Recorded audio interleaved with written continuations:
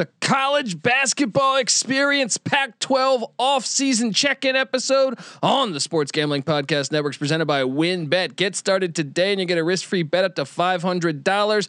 Terms and conditions apply. Get the details at wynnbet.com. That's WYNNBet.com and download the app today.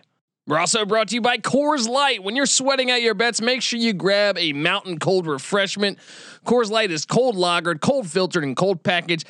It's literally made to chill. We're also brought to you by PropSwap, America's #1 app to buy and sell sports bets.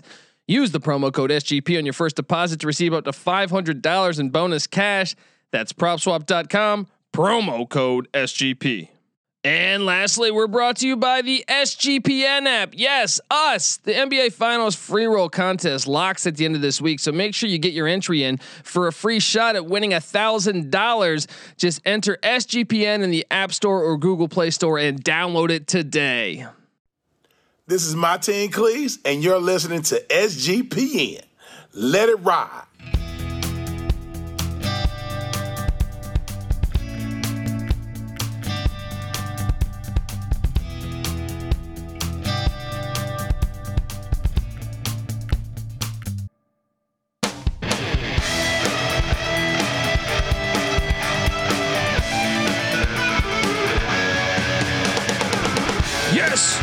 Yes. Woo! Welcome to the college basketball experience Pac-12 off-season check-in episode. My name is Colby Swinging Database Dan, aka Pick Dundee. That's not a pick. This is a pick. Woo! And I'm joined by my co-host. The DFS god himself. Give it up for the rooftop IPA drinking, homebrew making, Tobacco Road living, the free lock giving, former Herndon Basketball League MVP. Give it up for NC Nick in the place to be. What's up, man? You ready to talk some college basketball in early June? I mean, let me just cue in with the Dundee music. Oh, Pac-12? This is a conference that was somewhat laughed upon a couple of years ago in basketball, but last year's tournament, the Pac-12 just cashed in as a conference when they had magical runs. UCLA almost went to the NCAA championship. This was a team that was the last four in, went to overtime in the first round. Oregon State made a run deep. Oregon made a run deep. Colorado made the tournament and took down the Georgetown Hoyas. USC, I think, won a game or two, right? I mean, just overall, a great year for the conference. I'm wondering, what am I forgetting here? That was a year that Arizona imposed a ban on themselves, or maybe they had been in. Who knows? But Oregon State, UCLA, USC, Colorado, I think that is all the ones that really made big statements in the NCAA tournament, and excited to preview them coming into this year. Trust me, I'm done. I all day I've been working in the office, writing up this sheet, going through returning starters, who's back, what to look forward to, and it gets me excited, man. It gets me excited. I know November's far away, but first off, what's your take on the Pac-12, buddy? Well, first off, USC won 3 games in the tournament. They made the freaking Elite 8 before losing to Gonzaga. So USC beat Drake. They knocked off the 3 seed Kansas Jayhawks, and then they beat Oregon to go all the way to the Elite 8 before losing to Gonzaga. So wonderful tournament for the Pac-12. It ranks up there with what the ACC did. Was it like 5 or 6 years ago? I think the ACC had 6 of the 8 Elite 8 schools, 3 of the 4 Final Four schools, but I think they won the national championship that year. I think that was UNC, I believe. I made this case on our last episode, and I want to bring it up for the people that maybe didn't listen to that are Pac-12 fans. But if Jalen Suggs doesn't make that wild shot, I would have been really, really interested to see UCLA Baylor, because I think UCLA would have gave them a much better game, and I wouldn't have shocked me if UCLA won that thing. I mean, obviously, I think Baylor was the best team in the nation, but it wouldn't have shocked me. Yeah, I mean, I think they would. I think Gonzaga kind of got out toughed that game. They got the athleticism for Baylor was definitely a key factor. And against UCLA, that might not have been the case. It would have been interesting. I still favor Baylor to win. Yeah. But, funny. It's kind of funny that the 11 seed would have possibly made a better game than the number 1 overall Gonzaga Bulldogs. I think for sure, because UCLA had that moxie, like they're young and dumb. They know they're not supposed to be there. But I feel like they were more athletic than Gonzaga, I think, in certain ways. And I just think the fact that when you're young and dumb, we saw what they almost did. I mean, we saw what they did to the whole tournament. So I think that that would have been a really good game. Now, obviously, it would have favored Baylor, but wouldn't have shocked me if there was 2 minutes left and that game was tied up.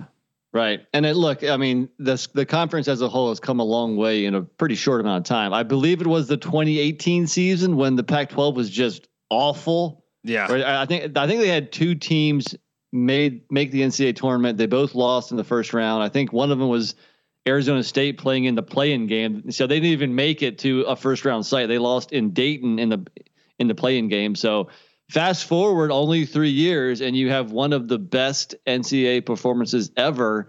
And you had one Final Four team. You had a couple Elite Eight schools. So I think three Elite Eight, right? Didn't UCLA, USC, and Oregon, right?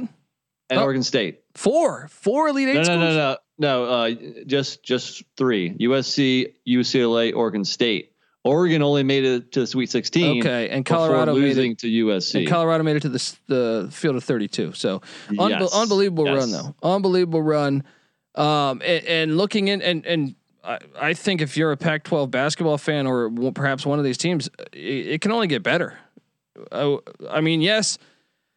You're like, okay, only get better as in the regular season. Obviously, that type of run in the postseason, any conference, it's hard to beat that. But right, I think with Tommy Lloyd coming into Arizona, we're going to touch on a lot of these new hires and some of these teams reloading. It could be a special year again this year. I mean, things look bright. They're only up and up. That's for sure. And let's start out with the team that we were just referring to, UCLA, Mick Cronin. I noted this when it was a really ugly coaching hire at first, or coaching search, because they fire Alford and then the coaching search, a bunch of people turned him down. A bunch of people, they tried to get someone, I forget all the names they tried to get. I know they were on like their 6th or 7th candidate. LA Times here in Los Angeles was making fun of how bad this hiring process has been and what has happened to UCLA. And I noted this. This was a blessing in disguise. Who was it that agreed and then disagreed? Oh, Rick Barnes agreed and then went back on it. And they ended up with Mick Cronin. They tried to get a few other coaches who didn't take. Cronin is so much of a better coach than Barnes. Yeah. I mean, I think Mick Cronin's I remember noting that, saying this is a blessing in disguise. Yeah. As much as the LA Times, they didn't know who's this kid from Cincinnati, who's this coach from Cincinnati. They didn't know anything.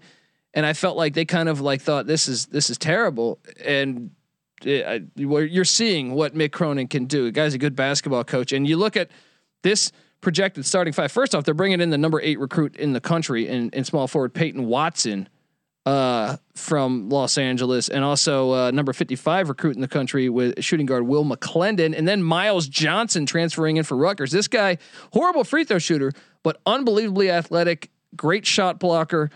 The real question here, because there's a bunch of other key pieces coming back. We saw it with this team, how young this team was. Johnny Juzang, we're going to find out in the next week or two if Juzang's coming back or not.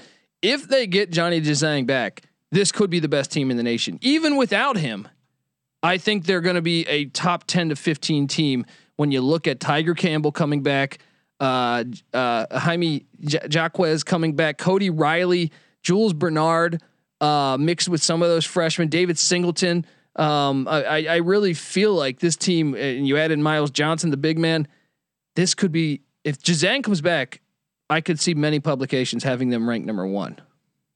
They are absolutely loaded. But before we talk too much about this coming year, let's take one quick step back. Cronin's first year, UCLA was not good the first half of the season. We saw in the second half, they made big strides and they were really hot going into the COVID. Pac-12 tournament before COVID canceled it. Then in the preseason last year, I remember doing the Pac-12 preview with you.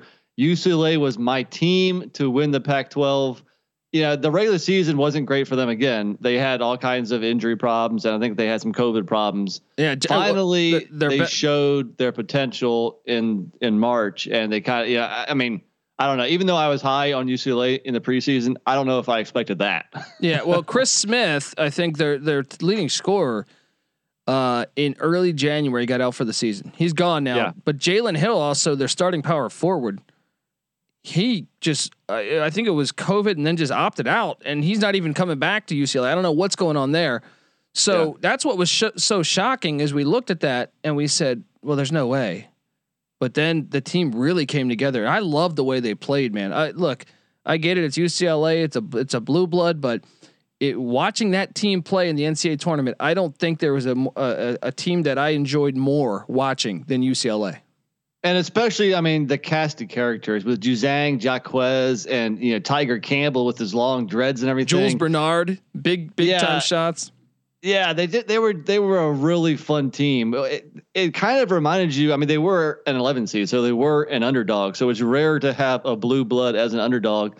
But let's face it, UCLA hasn't been good in since Ben Howland. 10 years or more. So I think everybody has started rooting for them, and it'll be interesting this year now that the target is on their back. Rather than the hunter, they are now the hunted. But we mentioned last week when we were checking in on the Big 12 that I think Kansas had a shot for number one at preseason. You know what? If Juzang comes back, I think UCLA is better than Kansas, and they probably should be number one.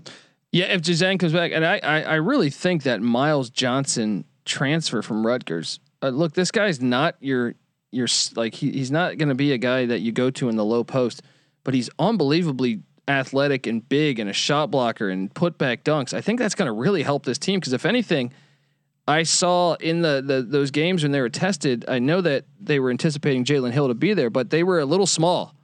Yeah. Cody Riley played huge for them. You add Miles Johnson to that, some depth at the big man spot now, because Cody Riley's back, and then you mix him with Miles Johnson. All of a sudden, not only do they become a really good defensive team with the addition of Johnson, I just feel like if Juzang comes back, you're probably right. They're probably the best team on paper in the country.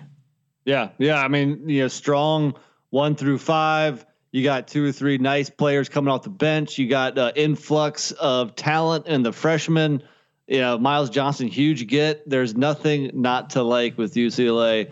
As you mentioned, even if Juzang leaves, I still think UCLA is going to have a very good season and contend for the Pac-12 title. Yeah, I agree. So ceiling is NCAA is national championship, right?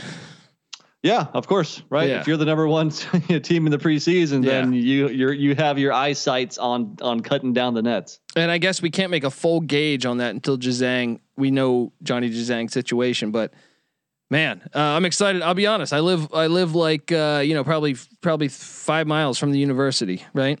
So I plan on hitting a lot of games this year. So.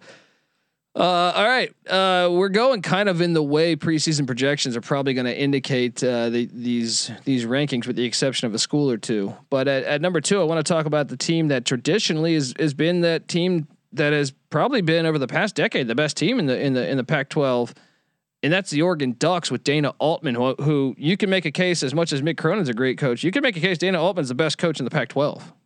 Sure. Yeah, I've been singing his praises for years. And you look at this team.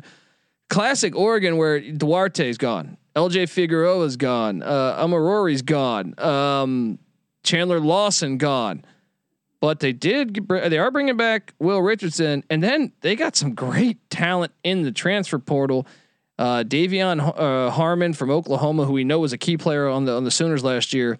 He's a gunner; he can really fill it up from deep. And Jacob Young, who was a baller at Rutgers, another one of those Rutgers players that somehow left. And then Quincy Guerriere, who we touched on, the Illinois and Syracuse transfer, played big for Syracuse last year.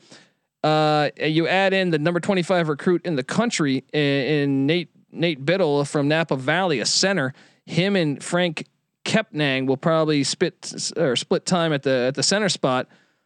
There's a lot to like here. They even got a good JUCO transfer coming in. I mean, what's your take on the Ducks? Yeah, we were high on them last year, and last year they really played small ball big time. They really did not have a big guy. Well, no, they lost N'Faly Dante for the year. He's coming back. He's coming back. And that's another huge thing. He may be the in that starting lineup. I know the projected starting five has that guy Kepnang, and I don't recall him last year. Are you familiar with him at all? Yeah, briefly, but N'Faly Dante is a key. Like, to me, when he was healthy, that's why we thought, man, Oregon could really be good, because that guy's athletic. He's good. I'm actually surprised they don't have him penciled in as a start. Maybe because I know he got injured in like late January. So maybe I don't know the degree of that injury, but maybe that's the reasoning.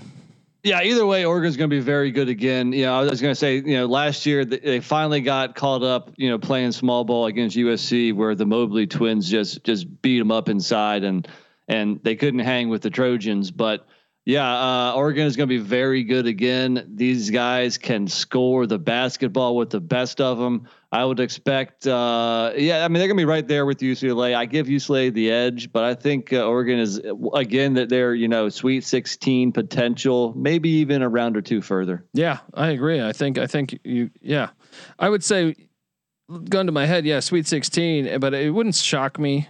Granted, we have to see these guys play together, because it's a lot of transfers. It's some freshmen. It's N'Faly Dante, who didn't play much of the season a year ago.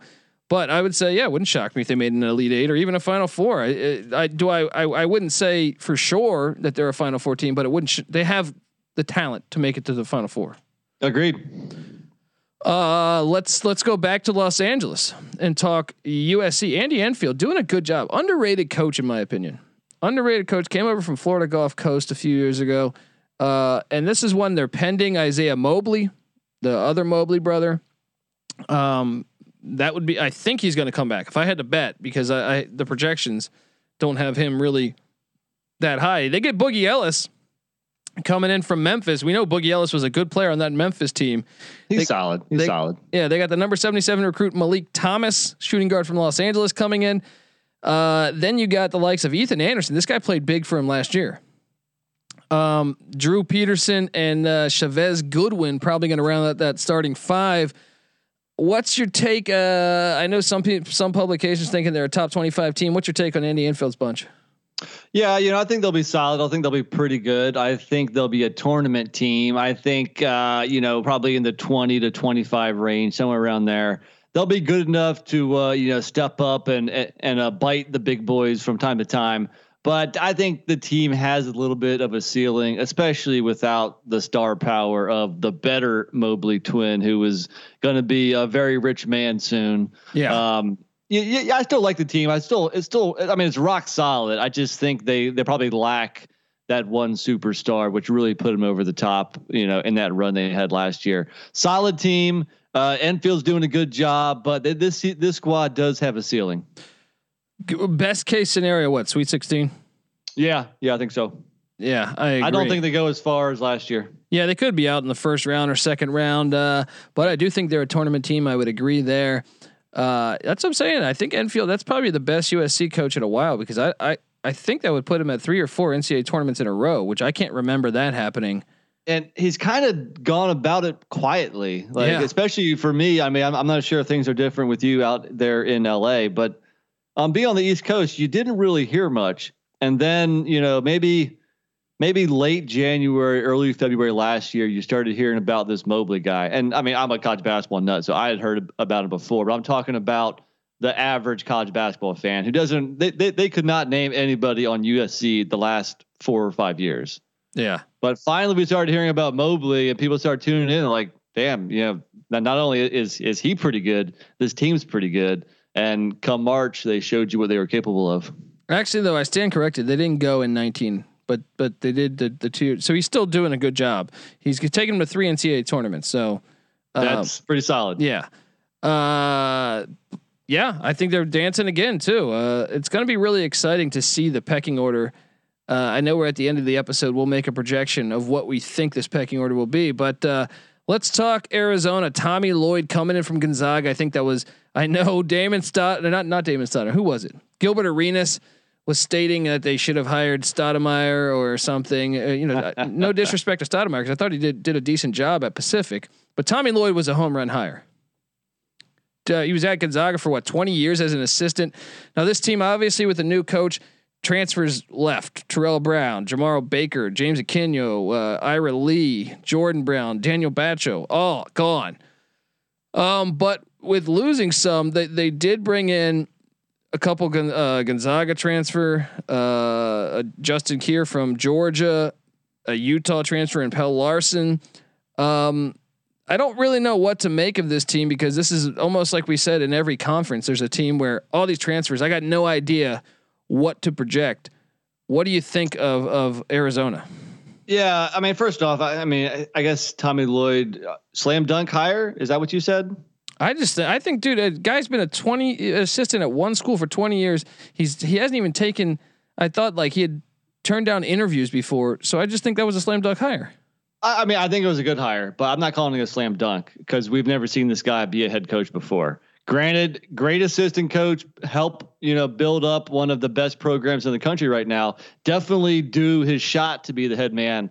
But look, we don't really know that much about him, so I'm not going to say slam dunk. I'm going to say it was a good hire. I don't blame Arizona for hiring him. It certainly seems like it was a very appropriate hire. But let's see how he does. And this year is going to be somewhat challenging. I think they have some talent. They have some decent guys coming back, and these names, I butchered these names all last year. I still don't think I've learned the correct pronunciation. And Matherin or Tubelis or Coloco. I mean, can we get some Smith and Jones and Johnsons here? But with a couple bench guys coming in from Gonzaga, Larson was pretty good at Utah last year. And Justin Kier was solid at Georgia last year.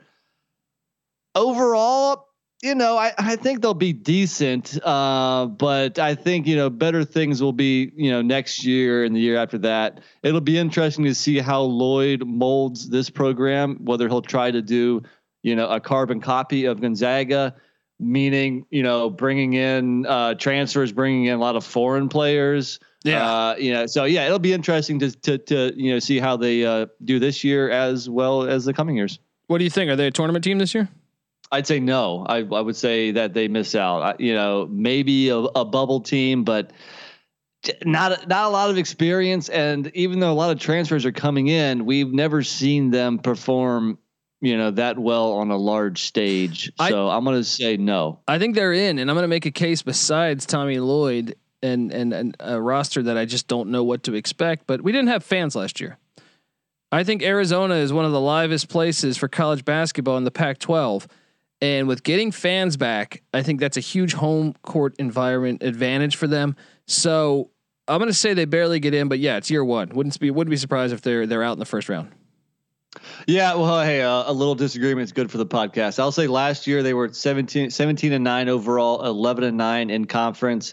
I actually expect somewhat of a similar record. I think they have less talent this year, but perhaps better coaching. So I think that will probably leave them on the wrong side of the bubble, and fans. True. But hey, on all the road trips last year, they were playing in arenas that are usually pretty raucous that didn't have fans either. So that's true. That goes for every team. That's true. Okay. Let's talk Sun Devils, because I think it's a big year for your guy, Bobby Hurley. Actually, you know what, before I talk Sun Devils, let me tell you guys that the college basketball experience is brought to you by WynnBET. WynnBET is bringing you the action of real sports betting with the Wynn Las Vegas experience. Get in on all your favorite teams, players, and sports games. Generous promos, odds, and parlays are happening right now at WynnBET. Get started today and you'll receive a special offer up to a $500 risk-free sports bet. Terms and conditions apply. Get the details at wynnbet.com. That's WYNN bet.com, and download the app today. This is a gigantic year, I think, for Bobby Hurley. I can't even blame him too much for last year because they had so many COVID issues, so many personal issues. I remember Remy Martin, I think his dad or the guy who took care of him, maybe it was his stepdad, died. It was really hard. I remember I think I was watching a game late in the season and they said the amount of different starting fives this team had started. It was almost every game. They almost went the whole season starting a different starting five almost every game. So, here's the big one. Marcus Bagley's in the NBA draft, but he could be coming back. If they get him back, I understand the transfer portal was crazy for them. Eddie House's son, Jalen House, gone to New Mexico. He's going to be with Patino. Remy Martin, their leading scorer, goes to Kansas. A few other ones. Holland Woods was a solid bench player, and same with Tayshaun Cherry. Go to Grand Canyon, the dental school. Grand Canyon made the tournament though. Bryce Drew doing some things, but they also, so they bring back, if they can bring back Bagley, they got the number 27 recruit in the country coming in, and oh man, Boakai, yeah, from Ontario, Canada. He's a center. That is a big get for Bobby Hurley. But then you add in Josh Christopher's back. He averaged 14 points, 5 boards a season ago. A couple key bench players, Jalen Graham, sophomore forward, and super senior. This was a great thing for Bobby Hurley here, is getting that 5th-year senior Kamani Lawrence back, 8 points, 5 boards a game. And then they were active in the transfer portal. Brought in DJ Horn, sophomore guard from Illinois State, averaged 15 points a game in the Missouri Valley. Also brought via transfer Marion Jackson from Toledo. That guy's good. I watched him play. 18.6 assists per game.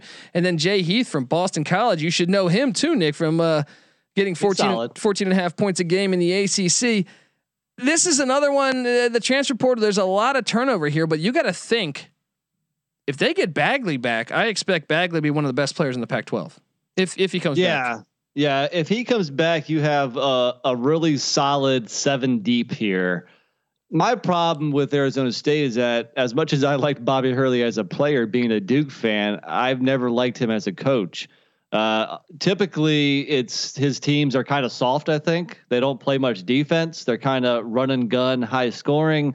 They're good at home, not very good on the road, which kind of is a sign of not great coaching, if you ask me.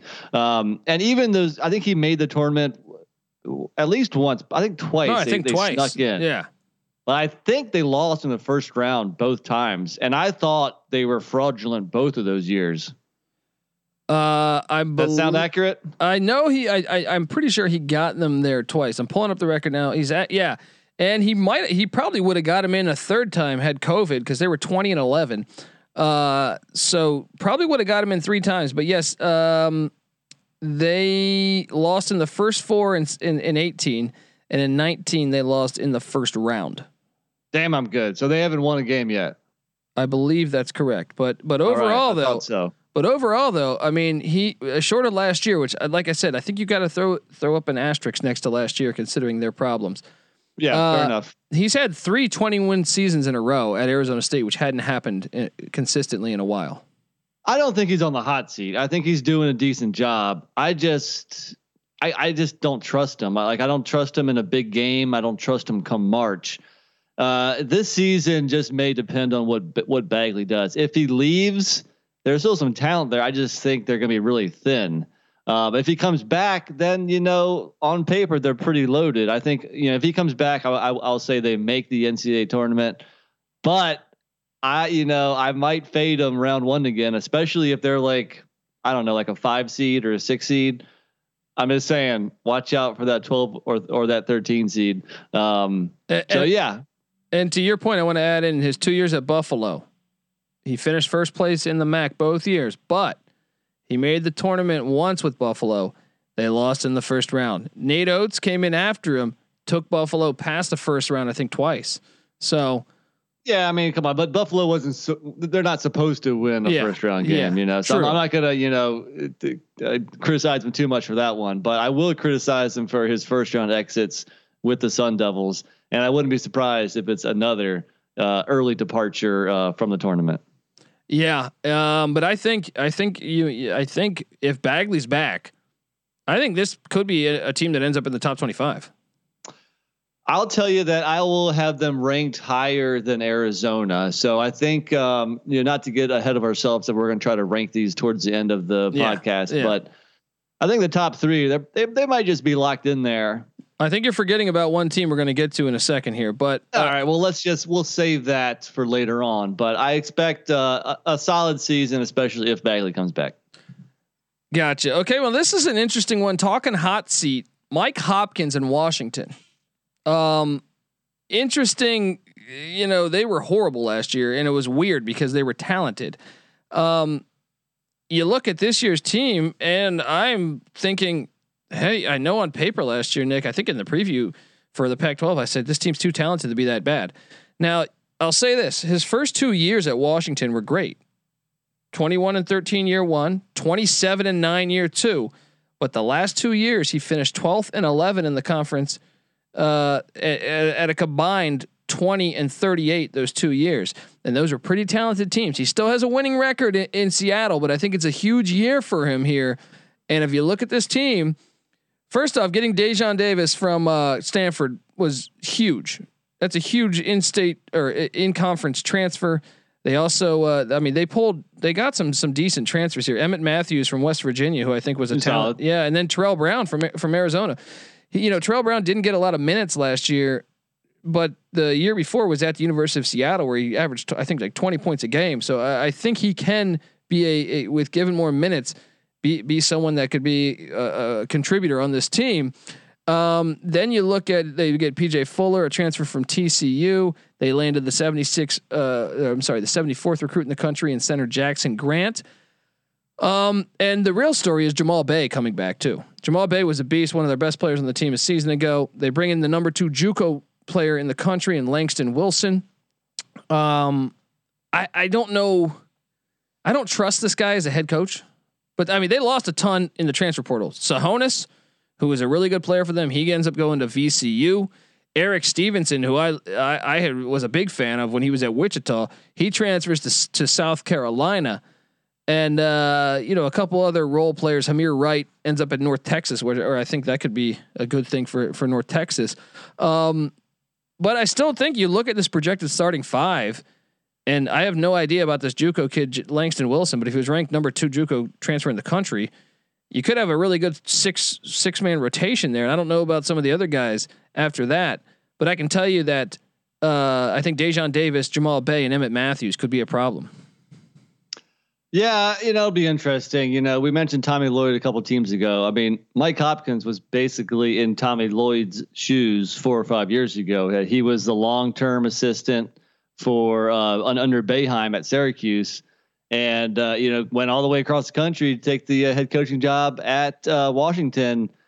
The last couple of seasons have been train wrecks, and they've had talent too. Especially 2019, 2020. That team had talent. Unbelievable amount of talent, but it's weird because 18 here they finished first. They win the Pac-12. They go to the second round of the NCAA tournament, and you're thinking, man, this guy's. Based on his first 2 seasons, you're thinking this guy is a home run hire for them, right? Well, now they're in a spot where last year to go 5-21 with a team that was. They were talented. I don't care what you say. That was a team that should not be 5-21. Yeah, and to lose all those transfers, it just smells like something isn't right there. Granted, he's bringing in guys too. That's a common theme here. We're going to talk about a lot of teams that have a mass exodus of players that they're going to bring in a bunch of guys too. On paper, I'll say that the starting 5 sounds pretty good. Yeah. Davis, I like. Matthews was solid at WVU. I think Terrell Brown, I think you were overrating him a little bit last year. Yeah, he was good on Seattle, but when he stepped up in competition a couple levels, couldn't quite, perform the same. And that'll probably be the case this year too. He's still solid. I'm not going to, but he's not that 20-point scorer that he was at Seattle. So overall, the starting 5 looks decent, but I have no faith in Mike Hopkins as a head coach. I think chances are this season does not go well, and he has shown the door and gets fired. Yeah, big year. I think they're one of the more interesting teams in college basketball. I know you touched on Oklahoma on the Big 12 episode, but we expect Oklahoma to be dancing. This one, though, I feel like if you look at the roster, I think you can make a case for them getting in the NCAA tournament, but I also think they could be horrible again. So he's done bad with good rosters before. Yeah. But it's certainly a team to watch because I don't know what to expect now. All right, I want to tell you folks out there that the college basketball experience is brought to you by Coors Light. Do you ever feel like you're on? What do you do when you need a moment to chill? How do you like to hit that reset button to get ready for what's next? Because these days everything is go, go, go. It's nothing but nonstop hustle all the time. Work, friends, family, a million pressing social issues, and really an expectation to be on 24/7. sometimes you just need a moment to turn it off and hit reset. And that's when you reach for Coors Light. It's made to chill. The mountains on the bottles and cans even turn blue when your beer is cold. That way, you always know when it's time to chill. When you need to hit reset, just open a Coors Light. It's mountain cold refreshment made to chill. Coors Light is cold lagered, cold filtered, cold packaged. It's literally made to chill. Coors Light's the one I choose when I need to unwind. So when you need to hit reset, reach for the beer that's made to chill. Get Coors Light in the new look delivered straight to your door with Drizzly or Instacart. Coors Brewing Company, Golden, Colorado. And as always, celebrate responsibly. All right, we're talking Pac-12 basketball. And Nick, you know, I'm previewing this episode and I look and I go, Oregon State, this team might be really good again next year, because breaking news, Oregon State assistant Stevie Thompson recently confirmed that Ethan Thompson, that's his dad, by the way, Stevie Thompson, withdrew from the NBA draft and will return to the school where he will be one of the best players in the Pac-12. Huge. And the fact they're bringing back Jared Lucas. This guy played big for them last year at the point guard spot. And more importantly, this Warith Alatishe kid he was good, man. Unbelievable in the tournament. 10 points a game, nine boards. He's back. And then do you remember Maurice Kalu? I know you look at the stats, 6 points a game. This guy played big in the tournament. OK State transfer. He's a junior power forward coming back. And then super senior Roman Silva, the 7-1 guy, says he's coming back for the extra year. I like him too. Gianni Hunt, who played big on the backup point guard role last year too. And power forward Rodrigue and Andela, I think it is. He is back. Really, you don't lose really anybody, dude. I mean, no, they had they had 3 or 4 transfers leave, but those guys were all pretty far on the bench. They left because they weren't getting playing time, and the schools they transferred to, Cal Poly, Austin Peay, Indiana State. I think it's pretty obvious those guys couldn't quite hack it on, in the Pac-12. So, but I like that they were aggressive in the transfer portal. Brought in Trey Williams from Minnesota, who I think could contribute. Sure. And even this kid from Farley Dickinson, he's a 5th-year senior, averaged 12 points. Now that's at Farley Dickinson, but it's going to give him some depth at the guard spot. Xavier Malone Key, Xavier McDaniel and Malone. There we go. Dude, I look at this roster and I go, what am I missing? I guess a lot of the things I've read college going into the season didn't have Ethan Thompson coming back. So now that he's coming back, that is a game changer. And this one is one that I think, we just talked. Oh, well, you think you got your top 3 teams in UCLA, Oregon, and USC. I think Oregon State's in a better spot than USC. Oh, I totally agree. I think I didn't name those top 3 schools. Okay. Because the top 3 schools, it definitely include Oregon State. You tell me that they basically get everybody back from a team that went to the Elite 8. Yeah. Hell yeah. I mean, what a run last year. First off, it was so obvious. Them as a 12 seed against overrated Tennessee and overrated Rick Barnes. I had Oregon State, I think, in one of my brackets. In the other, I didn't. I'm killing myself for not having them in both my brackets, and everybody else who didn't take the Beavers against Tennessee should be killing themselves. Well, another thing was people were shocked, and I mean, I guess I was a little surprised, but throughout the year, I remember texting you early on when this team was kind of losing some games. I watched them and I go, man, they're pretty good. Like, I don't know, like they would jump up for one game and beat someone decent and then lose to some teams they shouldn't. This is before they got hot. But you kind of saw flashes to me of like, I don't know how they're not putting it together, but because I see talent on the court.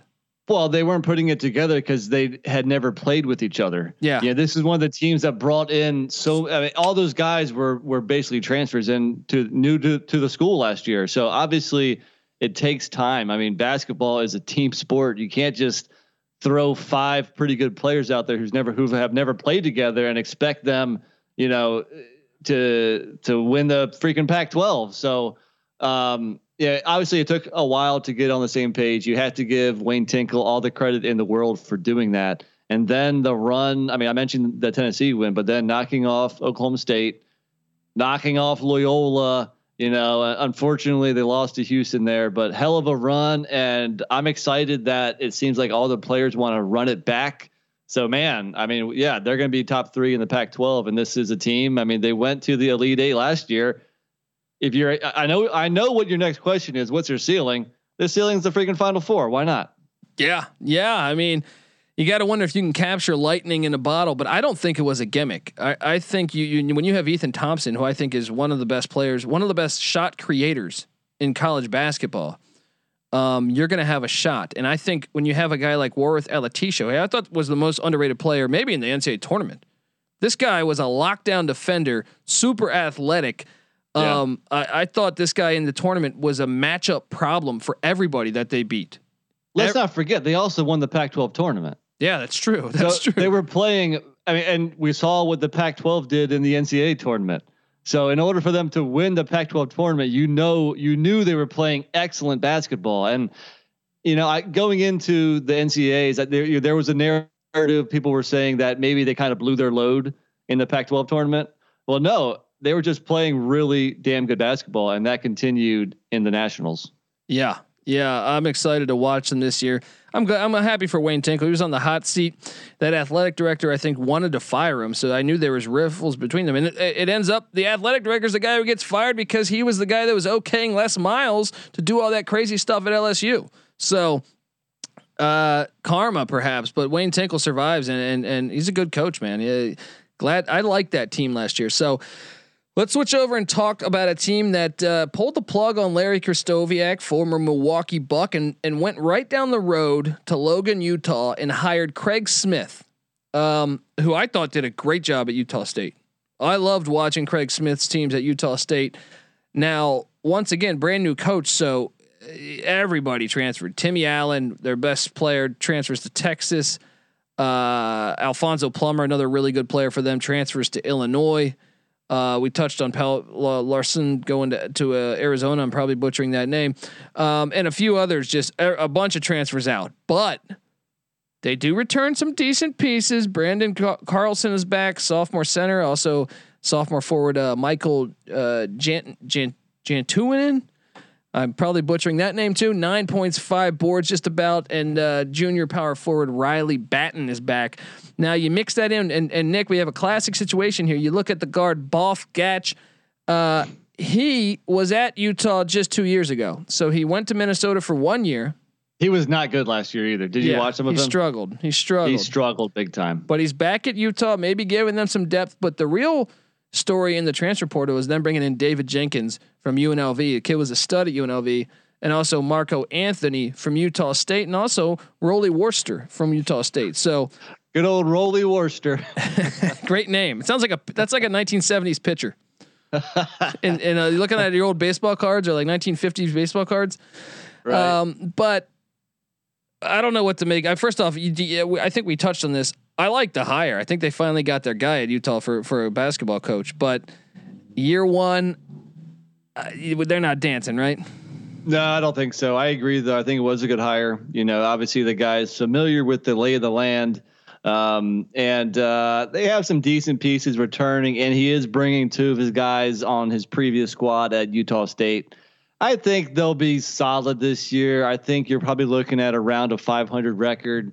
Honestly, I didn't watch a whole lot of Utah basketball last year just because they really were never really relevant. They were 12-13 overall, 8-11 in conference. First year, you're probably looking at similar records. I think things are a success if you can get over 500 in the conference, but they'll probably fall a game or 2 short of that. Yeah, I'm interested to see because Utah State really played great defense. I felt like some of those years with him. It'll be interesting to see if he can get that going in the Pac-12. All right, now we're going to switch over and talk about the Colorado Buffaloes. Tad Boyle doing a great job here. This was a school that barely ever made the NCAA tournament, and he's taken them a few times now. Now you lose McKinley Wright.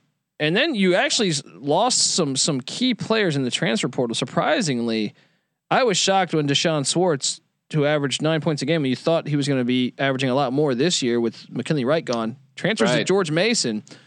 They lose some depth. Dallas Walton, their big man, one of their big men on the bench, transfers to Wake. Jariah Horn, who played really good for Colorado last year, transfers back to Tulsa, where he was at 2 years ago. Once again, like Both Gotch. And then a couple of players that never got any burn transferred out, but they returned some key pieces at the same time. Evan Batty, 10 points a game, 5 boards, started for them at power forward. He's back. Jabari Walker, son of Samaki Walker. This guy played big in the NCAA tournament. He is back, and I think we saw the potential of him. That guy, I think, is going to be the best player on the team, probably. Eli Parquet is back, and this is a guy that played great when McKinley Wright was injured. We saw some flashes. Keyshawn Bartholomew's back. Tristan Da Silva, brother of Oscar from Stanford, is back. He was just a freshman a year ago. They're waiting on word for Maddox Daniels, a fifth-year senior, if he's going to come back. But they have 3 top 100 recruits coming in. I think, and I forgot to mention Mason Faulkner, guard from Western Carolina, who averaged 17 points a game just about a season ago. I think it's obviously hard to replace McKinley Wright. And some of those transfers are some key transfers. I think the ceiling here is NCAA tournament, but I also think, gun to my head, they're probably on the outside, right? Yeah, I agree. I think this is a rebuilding season in Boulder. Tad Boyle is doing a great job there. And when's the last time Colorado, got 3 top 100 recruits in the same season? So he is putting Colorado on the map as far as, we also have a basketball program, and apparently the kids are listening because, and look, he went to DC, he went, California, the 7-footer. I'm not even sure where he's from. Wyoming. I forgot to note that, but okay. Here's something for you, man. Since he's been at Colorado 2010, right? He's only had 3 years where they didn't win 20 games. He's actually only had 1 losing season in his career as a head coach at Colorado. Wow. Not too shabby. I wonder if this is going to be season number 2 below 500. What do you think? I mean, he hasn't done that since 2014. I think they're going to find a way to get a winning record. I'm looking at like a 17-15, something like that. But overall record. Yeah. In conference, I don't know, man, because, we're projecting the Pac-12 to be a very good conference this year, which means if you're 500, you're probably floating around the bubble. I just think they lost too much, and there's too many question marks with the roster here. I think, like I said, this is a rebuilding year. I think next year, watch out for Colorado. But I think this year they're below 500 in conference, and they do miss out on the NCAAs. Yeah, one of the things to watch that I feel like Boyle does well is he wins at home. I feel like they really take care of business in Boulder. If they can continue to do that, it'll give them a shot at perhaps making the NCAA tournament. That will definitely provide a solid base of conference wins if you win most of your home games. So that's definitely a nice starting place. Yeah. So let's go Buffs. All right. All right, guys. I want to tell you guys the college basketball experience is brought to you by PropSwap, America's #1 app to buy and sell sports bets. Find the best odds on the NBA championship or Stanley Cup futures when you buy directly from other sports bettors like yourself. It's pretty cool here. You see a ticket you like, but think the price is too high? Well, submit a bid for a price you think is fair, then buy it. PropSwap is making it easy to profit these playoffs by trading in and out teams as the postseason progresses. Every ticket purchased on PropSwap can be resold at any time. Just 2 weeks ago, PropSwap customer purchased a Montreal Canadiens Stanley Cup future for just $45 when the team was down 3-1. You might remember that one against the Maple Leafs, but a few days later, he flipped it for $600 with PropSwap. Your bet doesn't need to win in order to make money. It just needs to improve. Think stock market, but for sports betting, use the promo code SGP on your first deposit to receive up to $500. They're giving you $500 in bonus cash. Go to PropSwap.com or download the PropSwap app today. And while you're downloading apps, the most important thing I think here is to download us, the SGPN app. The SGPN app is now live in the App Store and Google Play Store. The app gives you easy access to all of our picks, podcasts, and content. Plus, the app is an exclusive way to enter all the SGPN contests, including right now we have an NBA Finals, SGPN NBA Finals free roll, giving away $1,000. The contest locks at the end of this week, so just download the app, hit the contest tab for your chance to take home $1,000. Don't forget to toss up an app review and download the SGPN app today. Where are we at here? Let's talk a little bit about the California Golden Bears. Interesting. We were looking at this being, with if Matt Bradley was coming back, I thought this was the year that Cal would make the push for their NCAA tournament. Mark Fox, former Georgia head coach, but Matt Bradley, their leading scorer, transfers to San Diego State. They do bring in guard Jordan Shepard from Charlotte, got about 12 points a game down there in Charlotte with the 49ers. But some other good news for them is they brought back 2 super seniors. And I think that's always good for depth, with the NCAA COVID rule. Super senior power forward from Australia, Grant, you got Antchevich, 9 points a game. That's pretty good. Solid. Yeah. 9 points a game, 5 boards. Also super senior guard Malachi Foreman. He is back. Is that McHale? I'm sorry. McHale Foreman back 7 points a game. And then their second leading scorer on the team from a season ago, junior forward Andre Kelly is back at 10.6 boards a game. After that, they do bring back a lot of young depth that played some minutes last year, but overall this team was bad. Now I feel like towards the end of the year, they started to play a little bit better, but what's your take on the Golden Bears? Yeah, 9-20 overall, only 3-17 in conference last year. I think they had some injuries too. I want to say Bradley was hurt, nicked up for at least a handful of games, if my memory serves me correctly. They weren't very good last year. I will say, usually on teams that go 3-17 in conference, usually there's a mass exodus of transfers. That didn't really happen here. Granted, Bradley left and one guy off the bench left, but a lot of guys came back, and that at least tells me that they believe in head coach Mark Fox and they like playing for him. So that's the bright side. The other side of that coin is that these guys might not just be all that good. I think down the stretch though, this year. Down the stretch, I mean, they beat Colorado. They almost swept them. The second game, they only lost by 3. They beat Stanford. I'm telling you, I thought they'd lose by 2 to Oregon State on the final week of the season, or almost the final week of the season. They lose by 1 to Utah. Are they as bad as we think? I mean, they lose by 4 at Arizona State. And perhaps that's why these guys returned. Perhaps that's why super seniors are coming back. They believe maybe that, we were on the cusp of really, winning some ball games last year.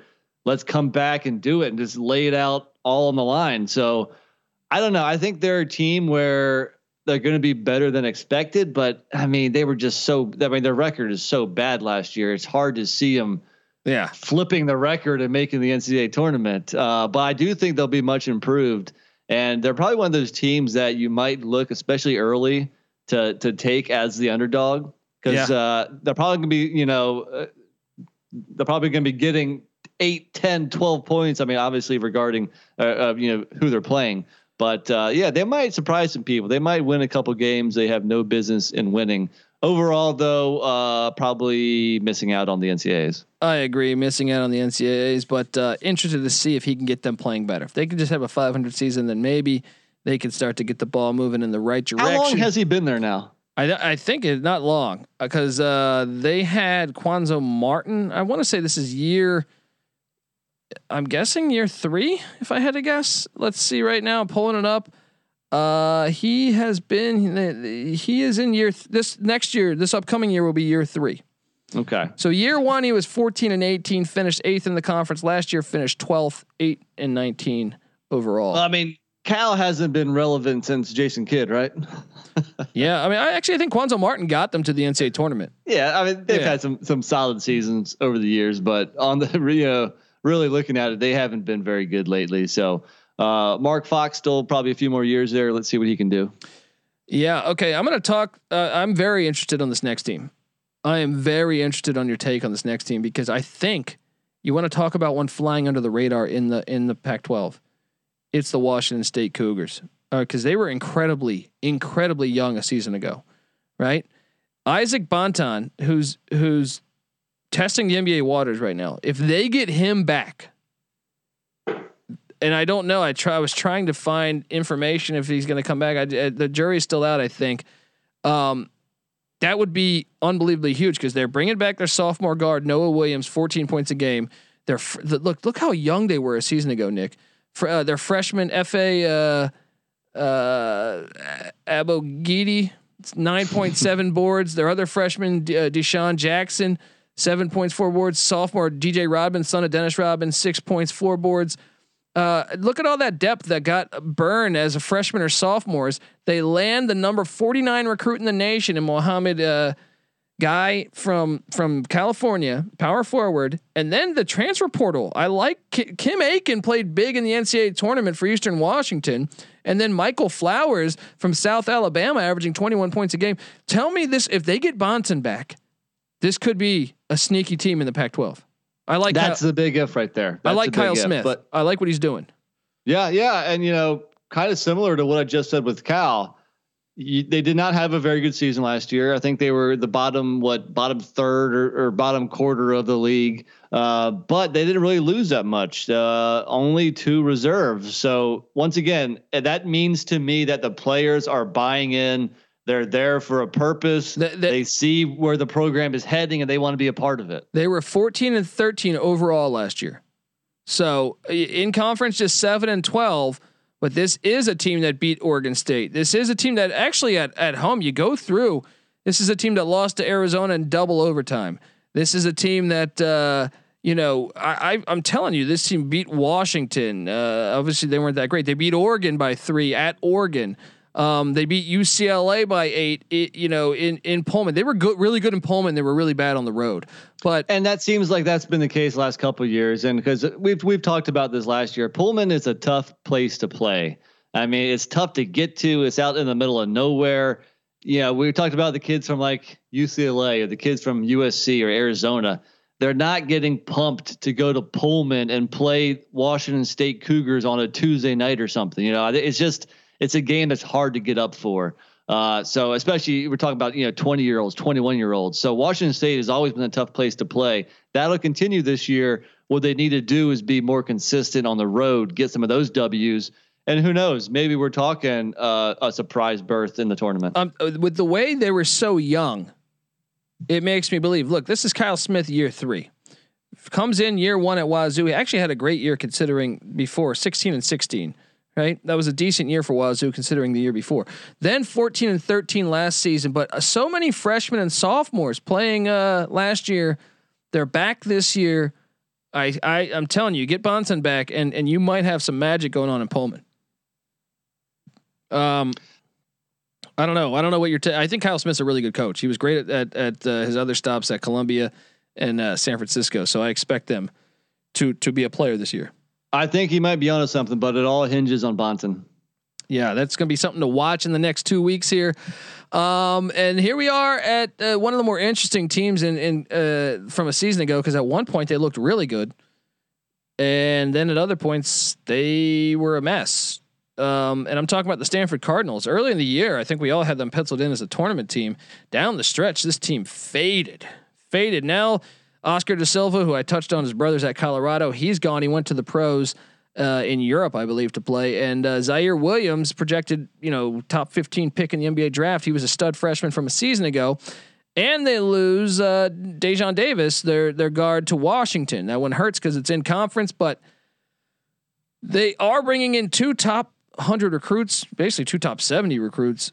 That will help. They also are getting back Jaden Dallaire. He was a key player a season ago at just 12.5 points, 4 boards. They're bringing back some other young pieces. Sophomore forward Spencer Jones, junior guard Bryce Wills is back. Even freshman guard Michael O'Connell. I don't understand. I mean, what do we think with Haas and this Cardinal team? They're weird. I don't know what to project with this team. Yeah, I'll say last year they're probably one of the most disappointing teams for me. I rode those guys in 2019 big time as far as covering spreads, because they were flying under the radar and they were better than most people knew. And I thought it was shaping up for a big 2020. And it just never happened. Da Silva got injured. That was their leading scorer. Yeah, obviously that was a big blow. But I know Zaire Williams was a big time recruit last year. It's kind of disappointing to see he only was there 1 year, never really realized his potential there.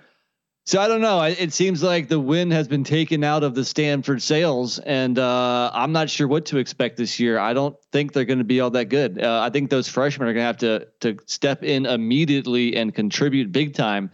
And even though they are pretty highly rated recruits, that's kind of a lot to ask. Yeah, I mean the guy though has rattled off I mean, he was 14-12 a season ago. The year before that, they were 20-12. They were going to make the tournament probably, but we didn't have it because of COVID. The year before that, they were 15-16. The year before that, they were 19-16. It's actually a big year for him. Because he hasn't made the NCAA tournament. The one year he was going to make it, COVID hits.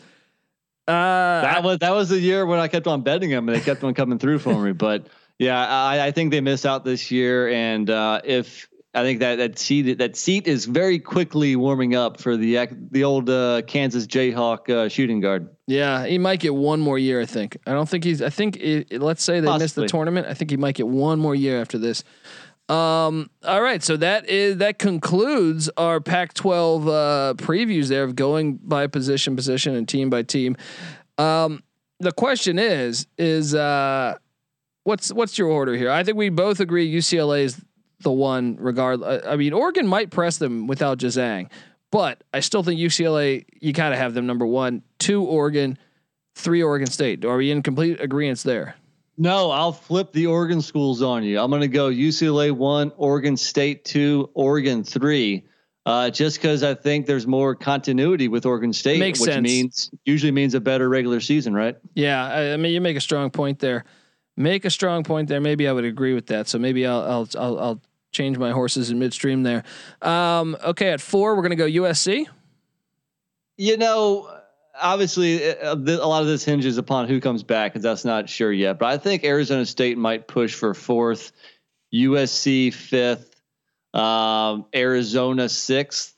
Where's how's that sound so far? I mean, I think, you know, I think Arizona State's the wild card there, but I think Washington State and Colorado.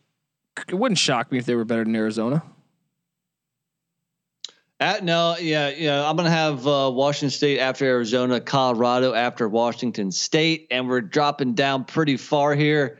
I guess give me Cal, and then we'll round things out with Washington, Utah, and Stanford. Not in those 3 are gonna be the worst schools. I mean, Stanford's pretty solid. They shouldn't be that far down. I still think Utah, Cal, and Washington are battling for the basement. I think Washington probably has the most talent, but probably the worst coaching situation. Yeah, I think I'm in agreement there. How many teams are getting in then?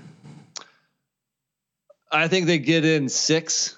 After last year, the committee might be a little lenient towards saying, "Hey, maybe we should let some of these Pac-12 schools in." Yeah, I think you're looking at 5 or 6. I mean, okay, so the gimmies, you know, they're going to make it: UCLA, Oregon, Oregon State, USC. Yeah, I think that's a gimme. And then maybe both Arizona schools. Maybe Colorado sneaks up in there, or Washington State. You know, maybe even Stanford. Sure, I would say 5 or 6, but you know, probably 6. Yeah, I mean, Washington's got the talent to make the NCAA tournament. It's just, can they put it together? Yeah, I'm not buying it. Yeah, Washington or Stanford, you had to pick who has the better chance of making the tournament. I'll go Stanford, I suppose, just because they're more solid, they're more consistent. But I will agree that Washington has the higher upside just due to the better talent. Yeah, I agree. Okay, guys, if you're a first-time listener to the College Basketball Experience, make sure you subscribe. This is our off-season edition where we're going conference by conference, just highlighting on the crazy offseason with the transfer portal, with Roy Williams and Coach K stepping down, Tommy Lloyd going to Arizona. I mean, a lot of big time positions opened up this year. Porter Moser. So we're trying to just keep everyone informed in the offseason, because this year, I mean, it's just, I don't think there's been a year for college football and college basketball as crazy as this offseason. Both sports. Yes, we do talk college football year round on the College Football Experience. And obviously, we're talking college basketball year round on the College Basketball Experience. Subscribe to both feeds. Me, Patty C, NC Nick here. We handicap every single Division I college basketball and college football game. We've been over 500 each and every season for the past 4 years. We've only been doing it 4 years. So, I mean, we're also way over 500 on our locks. We give you all of that on a spreadsheet over at sportsgamblingpodcast.com. So make sure you check that out. And Look, we don't charge for picks. We won't charge for picks. The only thing I'm trying to charge you for is your kindness. Can you get over to iTunes, give us a 5-star review? This is a brand new feed, the College Basketball Experience. We need reviews. Get in there, write a nice review. If you do, take a screenshot, tag me at the Colby D on Twitter, and I will send you a College Experience t-shirt. Give me a follow as well. Like I said, at the Colby D. Patty C's on Twitter at Patty C831. NC Nick here in studio here. On Twitter at NC_NICK. Give all of them a follow and make sure you follow the Sports Gambling Podcast at the SGP Network. Download that SGPN app too. That thing is great. All of our picks will be right there as well. And check out the Slack for sportsgamblingpodcast.com or check out all that stuff. All right. This is the College Basketball Experience Pac-12 offseason check-in. You better start thinking about yours. And we out.